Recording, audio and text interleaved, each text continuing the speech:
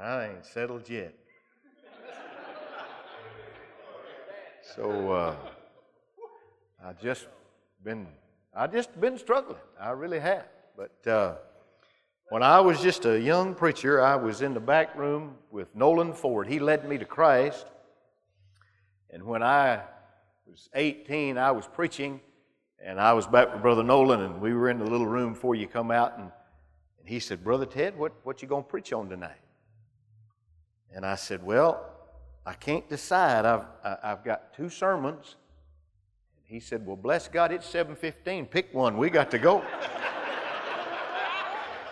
And I said, "Well, all right, I'll pick one." And so we'll go. You know, but you just want to know that you got a word from heaven, just like you don't know what to sing every time and what the word is. But tonight, I didn't know who was going to be here, never do, and that's why I like to stand out in the front and watch people come in, greet folks, and just kind of get because every crowd's different, every night's different, every need is different, and we cannot live tonight on what God did last night.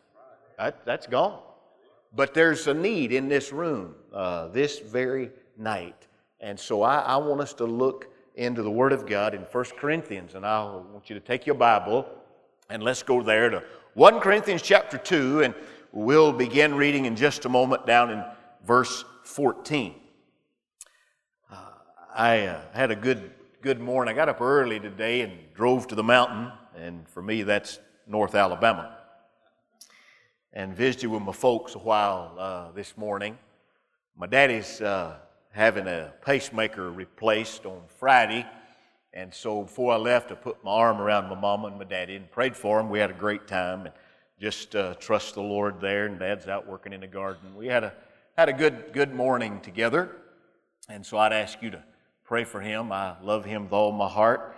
I remember a lady came to me one time and she said, "Pastor, pray for my husband." Said he's got a heart problem. They're putting a space maker in. And I said, "A what?" And she said, "A space maker. You know, they're going to put a space maker in, and he's got to have that." And I said, "Well, I'll pray, amen. And we'll just pray God makes more space. That's what needs to happen. But you pray for my dad. He's got to get his pace right on Friday, and everything will go well." You know, your church, like my church, you got all kind of folks in it, and we do. We got all kind of people in our fellowship, and you too. But you know, when you boil it down, there's really only 3 kinds of people that come to church. And Paul said there were really only 3 kinds of people that came to church in Corinth. And tonight, I just want to outline those 3 people and challenge you. Now, when I get to the end of this message tonight, some of you are not going to think I'm a Baptist. All right? But I am. From my radiator to my tail light, I am a Baptist. All right? I want you to understand that. But there are some things that Baptists miss. People ask me all the time. They say, "Are you a Calvinist?" I said, "No, I'm a Baptist." And that's my answer, and I'm not being funny. I mean, that's who I am. That's my parameter. That's where I grew up. And I've already had 1 or 2 of you say to me this week, everywhere I go preach, they say, "Well, you know, you could be a Pentecostal." I said, "Well, I am. Acts 2's in my book." And so, but I'm a Baptist. But I'm going to ask some of you tonight to ask the Holy Spirit to fill you. The Bible says that we ought to ask for the Spirit. And some of us have not because we've asked not. And we need to ask God to fill. I prayed tonight, God to fill me. Several years ago, I asked Dr. Adrian Rogers, I said, "What do you do before you go out to preach?" And he said, "Well, Ted, I do 3 things. Right before I walk out, before I go to church, and I do this every time, Brother Mike." Adrian said to, so I knew I was supposed to. And he said, "The first thing I do is I put my hands up like this right here." And he said, "Just by myself, I just praise the Lord." He said, I just give him praise. And so that's what I do. Man, I spent some time this afternoon just praising God for what he did in here last night.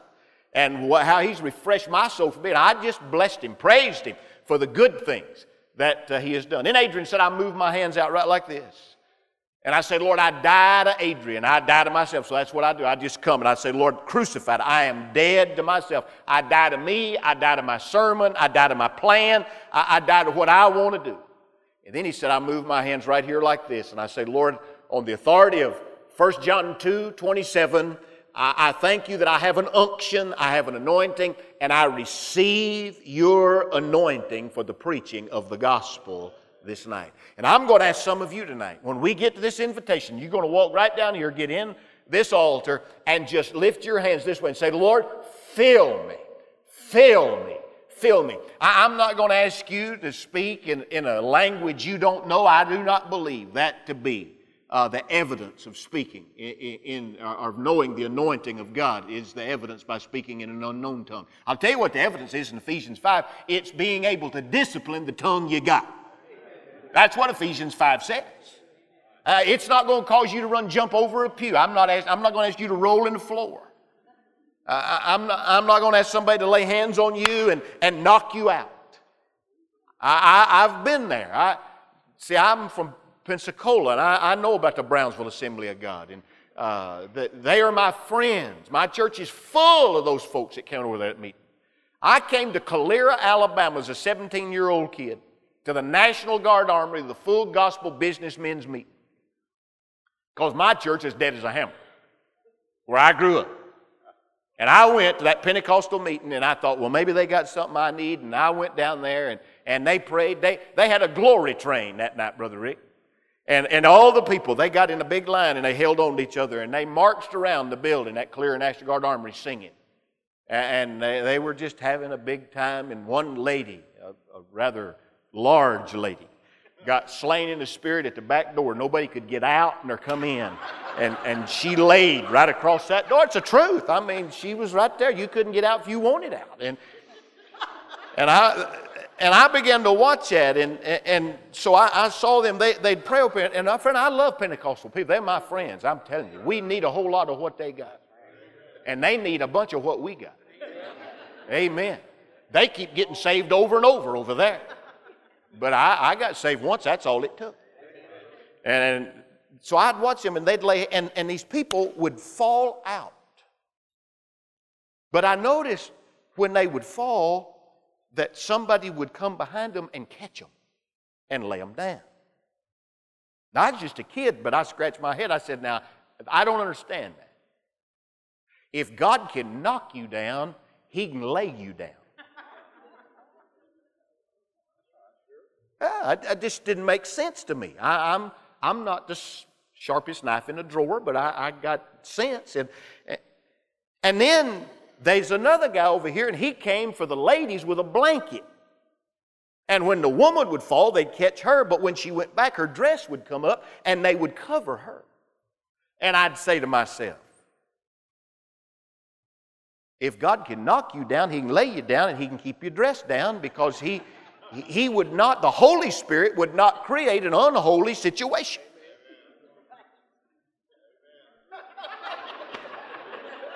I'm just being honest. I couldn't figure that out. And then I got to know some of them, and I found that the people that were hitting the floor, they had the same difficulty going out the door that I had when I got out there. They had to learn to walk in the discipline of the Holy Spirit, and they had the same temptation I had. It's not about falling out. It's not about how high you jump or how far you run. It's how you walk when you hit the ground. That's what it's all about. It's about the disciplined life of the holiness of God that Brother Rick talked about in this. There's only three kinds of people in this church tonight, and I want to enumerate those three. And there are only three kinds of people found in the book in Corinth, and we're going to look at those tonight. So let's jump right in, and let me just show you those three things, and then let's deal with God tonight, and let's ask God to fill us and take us where we need to go. 1 Corinthians 2, beginning in verse 14. Paul said, and if you'll go through the first 13 verses, he just talks about the Spirit and power in verse number 4. He talks about living and revealed through the Spirit in verse number 10. He talks about the Spirit of God in verse number 11. He talks being taught of the Spirit in verse number 13. And then he says in verse 14, but a natural man does not accept the things of the Spirit of God, for they're foolishness to him, and he cannot understand them because they are spiritually appraised. But he who is spiritual appraises all things, yet he himself is appraised by no one. For who has known the mind of the Lord, that he will instruct him? I mean, who knows more than God to tell God? But we have the mind of Christ. Now keep reading. This chapter break is not in a good place. You understand that there are no chapters and verses when the Bible's written. You know that. Your pastor's taught you that, all right? But it's there, so I can say to you, go to 1 Corinthians chapter 2 in a certain verse, and you can find the place. And so people have put Scripture together there for us. But sometimes they put the breaks in bad places. And here's one of them. So just go on to verse 17 of chapter 2, all right? And we're not taking away from the Word of God. Don't get nervous, all right? It's just a numerical deal. Chapter 3, verse 1. And I, brethren, could not speak to you as spiritual men, but as to men of flesh, as infants in Christ. I gave you milk to drink, not solid food, for you were not yet able to receive it.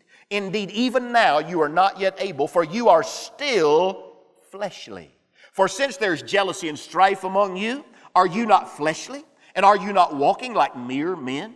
For when one says, I'm of Paul, another says, I'm of Apollos, are you not mere men? What then is Apollos? And what is Paul? Servants through whom you believed, even as the Lord gave opportunity to each one.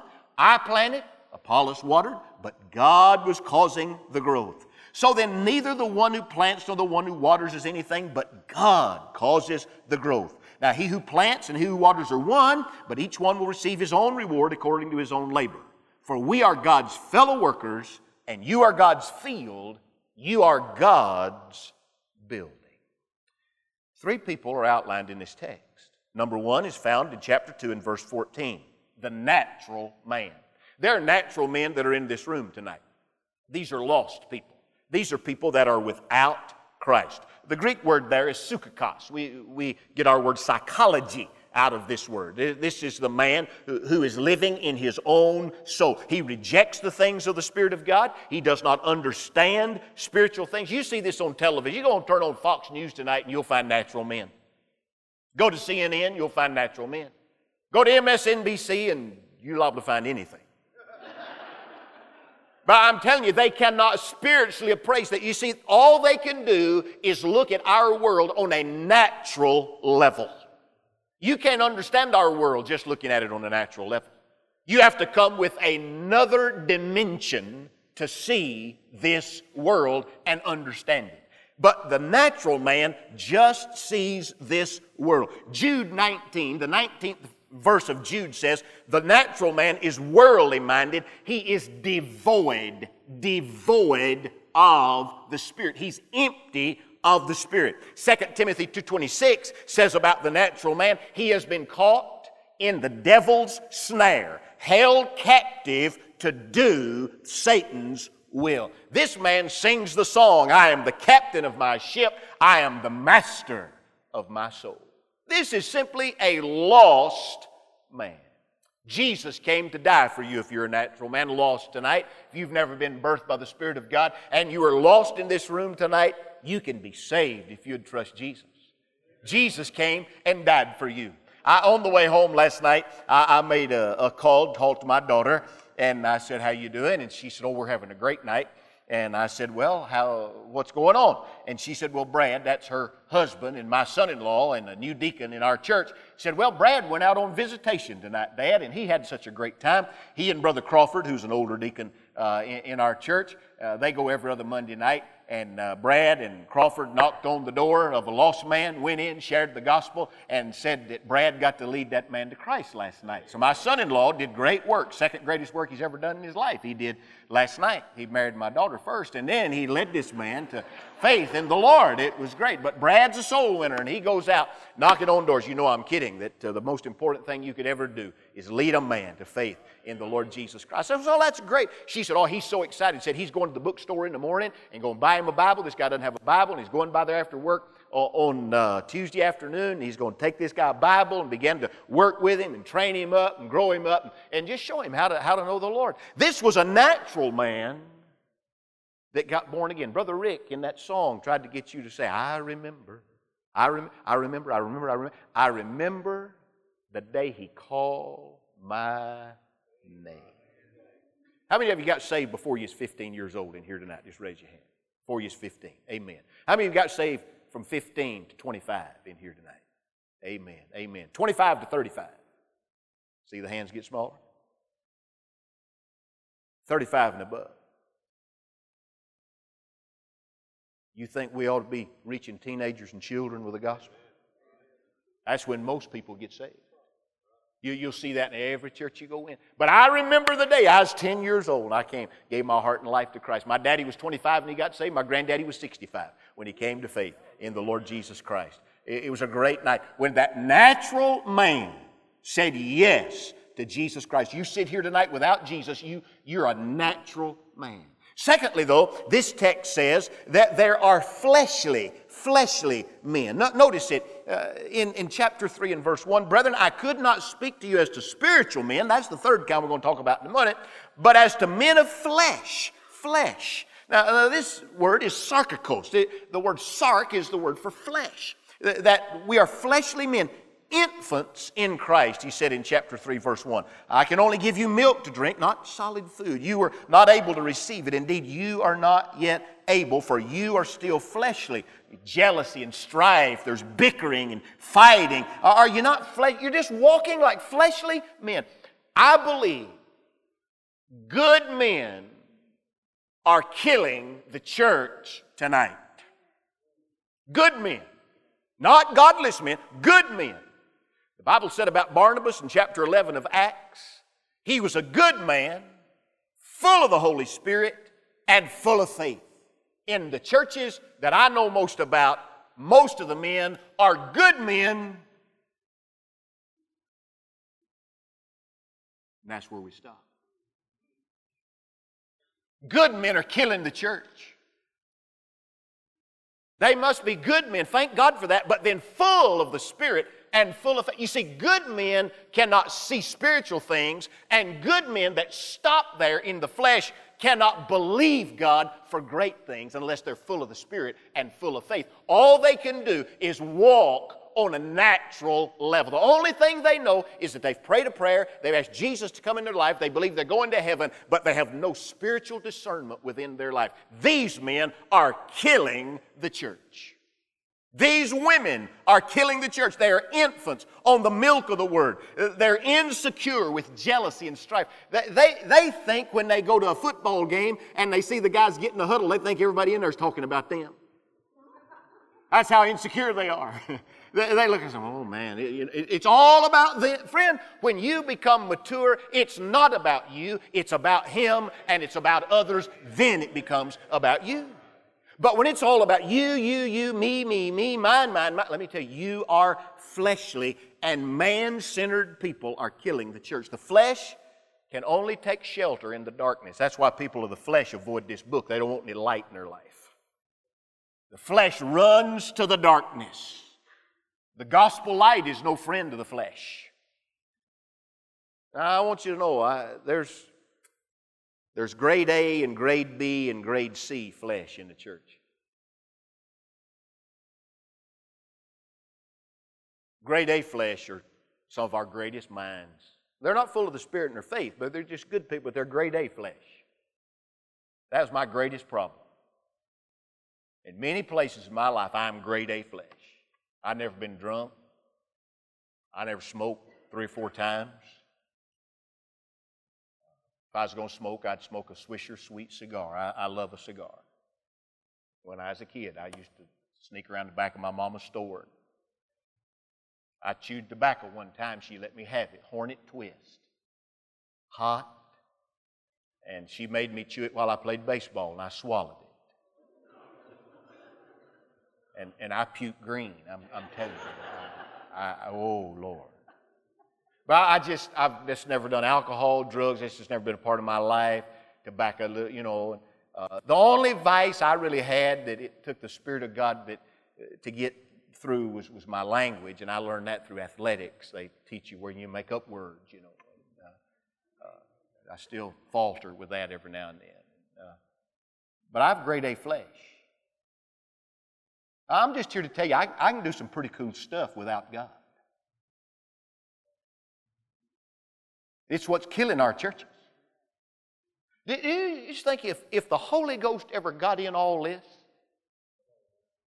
oh my soul, it'd be amazing. I mean, look around. You can build all of this and never pray. You can. Because there are people good enough to do the physicality of the church. You can build a building. You can fill a building in the flesh. But you cannot change a heart in the flesh. But we walk in it, in the flesh, in our sarcos, if we're not careful. But here's what I want to talk to you about tonight. Not natural men, not fleshly men, but he says in chapter 3 in verse number 1, blessed be the name of the Lord. Brethren, I could not speak to you as to what kind of men? Spiritual men. Look back up in chapter 2, verse 15. But he who is spiritual, pneumatikos is that word. Pneuma is the spirit. He who is spiritual appraises all things. Yet he himself is appraised by no one. They have the mind of Christ. They are filled with the Holy Spirit. Now listen to me tonight, church. And just listen just try to grab hold with me. When the Spirit of God comes to your heart, Dr. Roy Fish taught me this. He taught Rick Stone this. When the Holy Spirit of God comes to you, you will respond in one of 4 ways when the Spirit of God speaks to your heart. Number 1, you can quench the Holy Spirit. 1 Thessalonians 5:19, quench not the Holy Spirit. That's when God is doing something good and we squelch it. We'll quench the Holy Spirit. Secondly, the Bible says not only can you quench, but you can grieve the Holy Spirit. That's Ephesians 4 and verse 30. When we do something that God does not agree with, we grieve the Holy Spirit. When sin rises in our life, it doesn't have to, you don't have to run off with the wrong woman. You just have to look at the wrong woman. When you grieve the Holy Spirit. Your children ever grieved you? Some of you have a burden tonight. Your children are living a life that grieves you. Children, your parents ever grieve you? Oh, yeah. I'm talking about when they do something that doesn't agree with what God says. You can quench the Holy Spirit. You can grieve the Holy Spirit. Acts 7:51 says you can resist the Holy Spirit. There are some people that teach today you can't resist the Holy Spirit, but Paul disagreed. In Acts 7:51, they were resisting the Holy Spirit. This is when you will not deal with the sin in your life that the Holy Spirit convicts you of, and you simply say, no. I'm amazed, Brother Mike, at the divorce rate in the church. I'm talking about people, there's some folks that, when they get divorced, I'm just thinking, well, that doesn't shock me. I mean, really, you just watch it and you think, I'd have left him a long time ago. That's just in the flesh. It's just the way you think. But then you have these folks, and they're just involved. They're in the choir. They're singing. They're praying. They deacon. And all of a sudden, and they've been sitting there listening to me preach. Now, I'm not the best guy in the world, but I open the book. And they just sit there under the teaching of the Word of God of this dear man and other preachers. You know what they do? They resist. They said no. One of your staffers told me tonight, he went to see a man this afternoon. He's on his deathbed and asked him about the gospel, and the man just said, no, I'm not ready. If God doesn't give him grace, he'll die before the week's out. What this gentleman told me. Some of you may sit here and not the Spirit of God comes to your heart. You resist. See on the back of your pew, that wooden part going across there? I've built a few church buildings, so I know that's called a cap rail on the back of your pew. That's what the pew people call it. I call it a handle to hang on to resist the Holy Ghost is what people use that for. They grab hold of that. You see them. You couldn't pry them out of there. They resist. You'll either grieve him, quench him, resist him, or you'll be filled with the Holy Spirit. Filled. Ephesians 5:18. The Bible says, do not be drunk with wine. Now, we could preach for a while on that. But be plaruo. That's the word. Be plaruo. Filled with the Holy Spirit. Now, listen to me.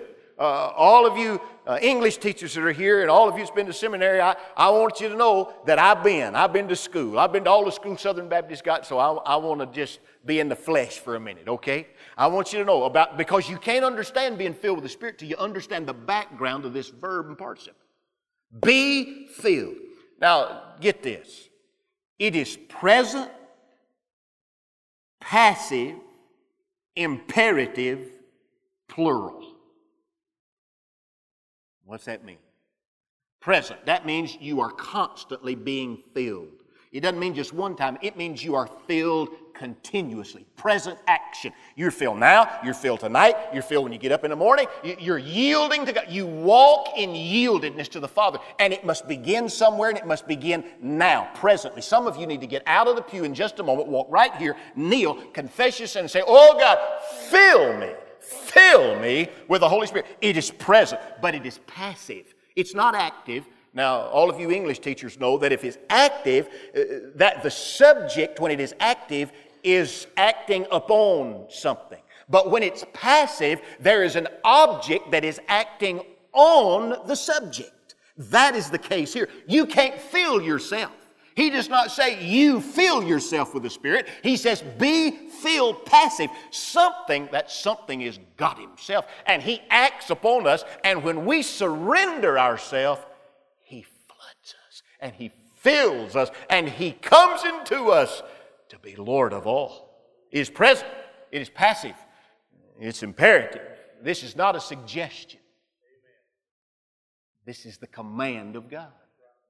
Be ye filled. But fourthly, it's plural. This is where most Baptists miss it. Most Baptists think be filled singular, and it means just the preacher. No, it's plural. It's for all of them. It's for everybody. Even the singer needs this, Brother Rick. Amen? Yes, sir. Yeah. You see, it's most of us think it's a spectator. We just pray, oh, God, fill my preacher. I'm telling you, your pastor will preach better if you get filled with the Holy Ghost. You'll listen better. Amen. People that just listen because they're attuned to the things of God, because they've yielded themselves to the Father. Be ye filled, plaruo, with the Spirit of the living God. Friend, I want you to know, being filled with the Spirit is not putting more gas in your tank. It's putting a new driver at the wheel. That's what being filled with the Spirit of God is. It's not that you get something. When you get saved, you get all of the Spirit of God. But there comes a time yielded in your life. Now, I don't understand this, and if I mess up, your pastor will have to fix this for you, all right?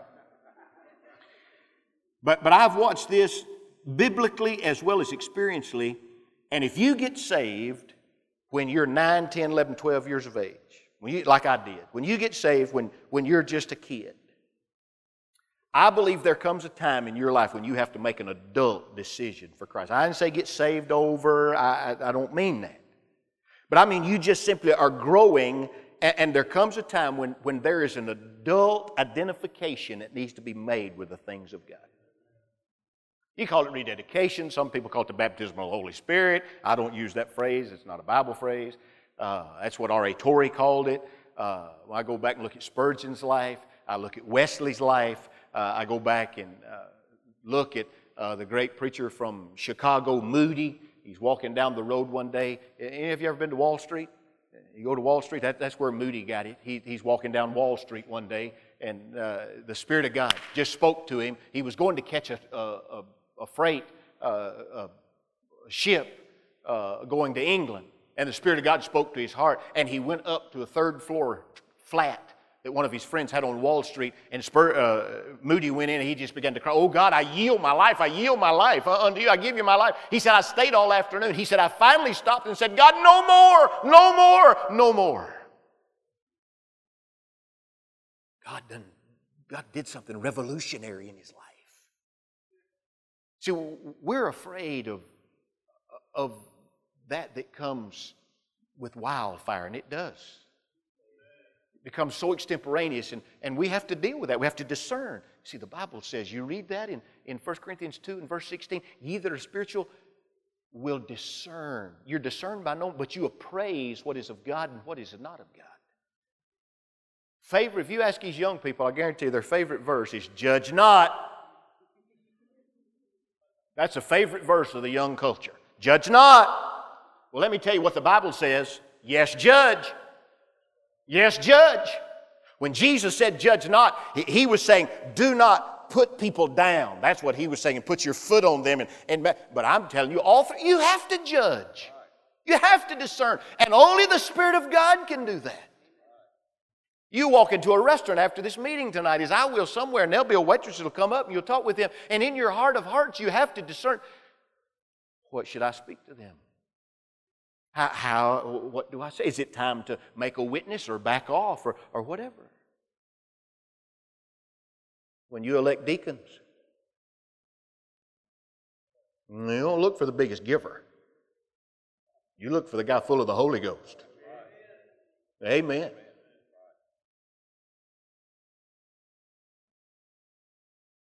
When you look for a new staffer, discern the things of God. Boy, if our churches ever got to the place where we were discerning what God wanted to, filled. Saved at 10. I was 17 when this truth came to my life for the first time. I told you about it a little bit last night over at Southeastern Bible College. But I went home and I knelt down next to the bed. It's still there. I went by the bedroom today when I was at Mom and Daddy's house. It's that one. It's in the back room where nobody sleeps now. You got that room? Oh, if all the kids are gone. And there's a bed there, and if you lie down in it, you'll roll to the middle. It's that 35-year-old mattress, and you're going in. You can't sleep on the edge. That's the bed. And I knelt right there when I was a 17-year-old boy. And I said this. I said, God, I'll go anywhere. I'll do anything. I'll give up anybody. I'll give up anything to be in the center of your will. That was my sanctification prayer. That was my surrender prayer. That was my adult-minded prayer. Now, before you think I was real spiritual, Lord, I'll go anywhere. I never had been anywhere. Lord, I'll do anything. I never had done that. Lord, I'll give up anything. I mean, I'm 17 years old. Lord, I'll give up anybody. I did find out that included who you dated. But now I fast forward and I'm 58. Now I get on my knees this morning. I said, Lord, I'll go anywhere.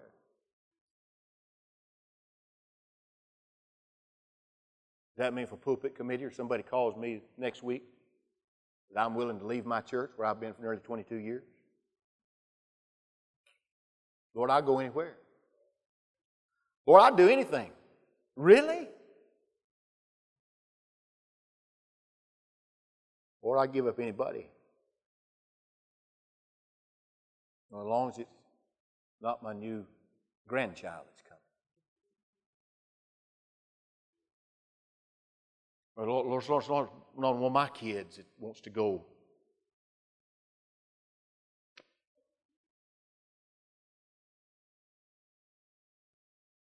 Lord, I give up anything.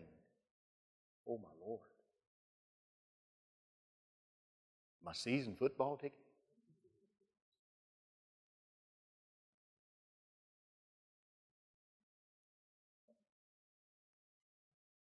It's just surrender.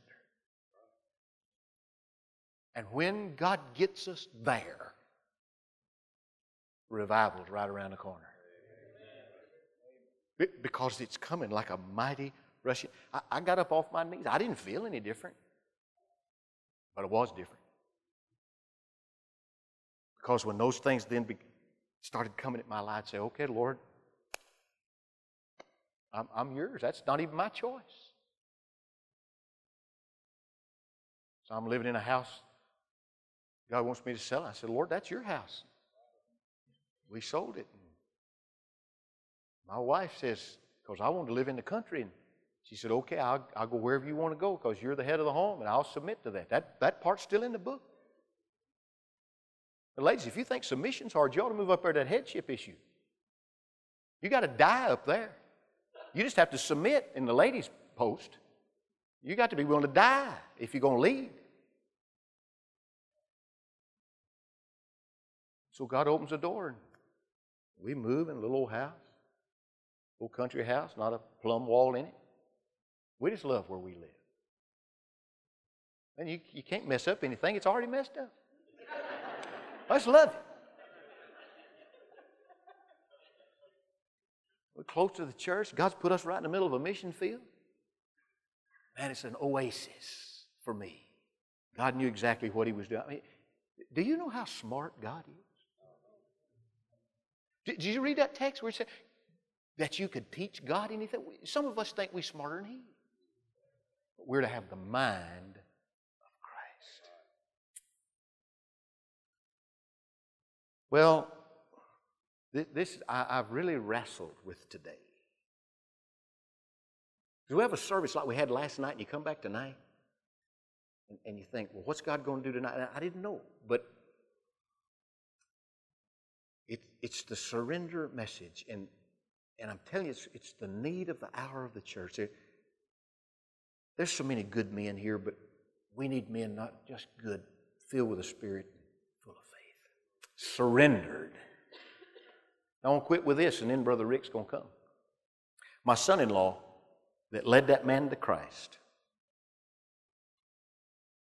he came to see me a few years ago, and he was ready to marry my Rachel. So he came in, he's sweating, and Liz asked me, said, I think he was scared. I said, bless God, he better be. I don't know, Brother Mike, I bet you I have people tell me, well, you know, Pastor, you're hard to talk to. People scared of you. I said, well, what's wrong with that? I kind of like that. I mean, you know, it keeps a lot of the flies away. I mean, it's good. But you're just who you are. I mean, but old Brad came and he sat down, and boy, a big old sweat popped out on his forehead. And he said, Pastor, I said, yeah. He said, I need to talk to you not as my pastor, but as Rachel's daddy for a minute. I said, all right. He said, I want you to know I love your daughter with all my heart. I love her. And I'll lay down my life for her. And I'm asking you if I can marry her. I said, well, son, there's only one question, and that is if she has said yes, I just want to know, where are you with Jesus? That's the only question I got. He said, well, Pastor, you know, I went off to school, and he said, when I got off to school, he said, I'd come home, and he said, I had an issue, and we began to talk about that, and there's no need for me to flesh that out, be more personal than I want to talk about, but it was tough. And I said, are you finished there? I said, if we got in victory. And he said, Pastor, I'm telling you, I have surrendered, and there has been a breakthrough in my life where Jesus is so king that is gone out of my life. And I pledge to you that I'm clean before God. So when I got ready to do the wedding, you know, it's tough on preachers to marry their own daughter because you don't know if you're supposed to be back there or up here. So I did both. I came out with Brad, and then I told him, I said, out of Genesis 2, the Bible says that God went to get Adam's bride and brought her. And I said, I'm going to get your bride. And I handed him my Bible, and I went down the aisle, and I went and got her. And when I got down to the front, one of our associates diddled, and I stood, and I had in my pocket the little locket, and I took it out. And I said, Brad, now you told me this. And I said, there's a heart locket, and there's 2 dates on there. Rachel's only loved 2 men. The one is the date when she trusted Jesus. That's the first man she ever loved. You turn it over, it's today's date, and she loves you. And this heart locket I want to give to you to give to her. And I'm asking you never to break her heart. And if you do,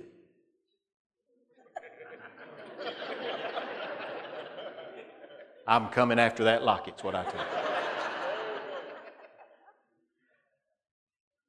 See, old Brad, my son-in-law, he got full of the Holy Ghost of God. Amen. That's the best kind of son-in-law you can have. One full of Jesus. He cries out to God and prays. Well, I told you he's a soul winner. Went last night and led a man to Christ, taking that Bible today. Now let me tell you, if God can use Brad, He can use anybody in this room. You couldn't pay him enough money to walk on this stage. He will not speak a word in public. Sometimes when I'm just feeling mean, I call on him to pray in church. And he can't stand it, Brother Mike. But he'll come do it. But what I'm telling you, if he can use Brad, he'll use you. You see, the key is this. Lord, I'm yours. I'm yours. I watched it in my daddy today. He's 87 years old. We're sitting at the table, and he's got a partner that in his business, and he said, Jim, and he said, Jim just turned 70, and we don't know about his soul, but he said, he's talking more about Jesus. And Dad's just saying, I'm just praying that we get a breakthrough in Jim's life. Here's my daddy. It's just a guy took his GED. That guy went off to war before he's out of high school. This is a guy that just built an old business and made a bucket full of money and put his kid through school and took great care. It's just a man's man broken before God. Standing and looking at his daughter-in-law at that wedding and saying, Rachel, there's just one thing you need to do. Make Jesus Lord, and it'll all be fine.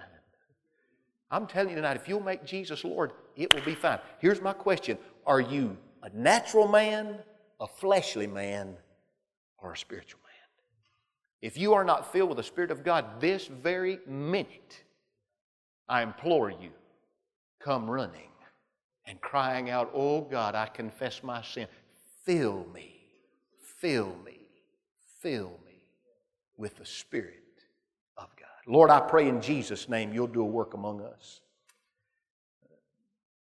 Lord, draw young men, young women, draw senior saints, and God, break through in our heart tonight. Lord, if there's a natural man here that needs to be saved, I pray, God, you'd save them. God, for that one that needs Jesus, I pray they come. I pray, God, you'll give us a breakthrough in the lives of good people to become spiritual people this very night. In Jesus' honored name we pray. I want to ask you just to stand with me, and as we stand, as pastors at the front, some already here in the altar, the call of God's in this room. You know what the invitation is. If it's God's call in your heart tonight, you come.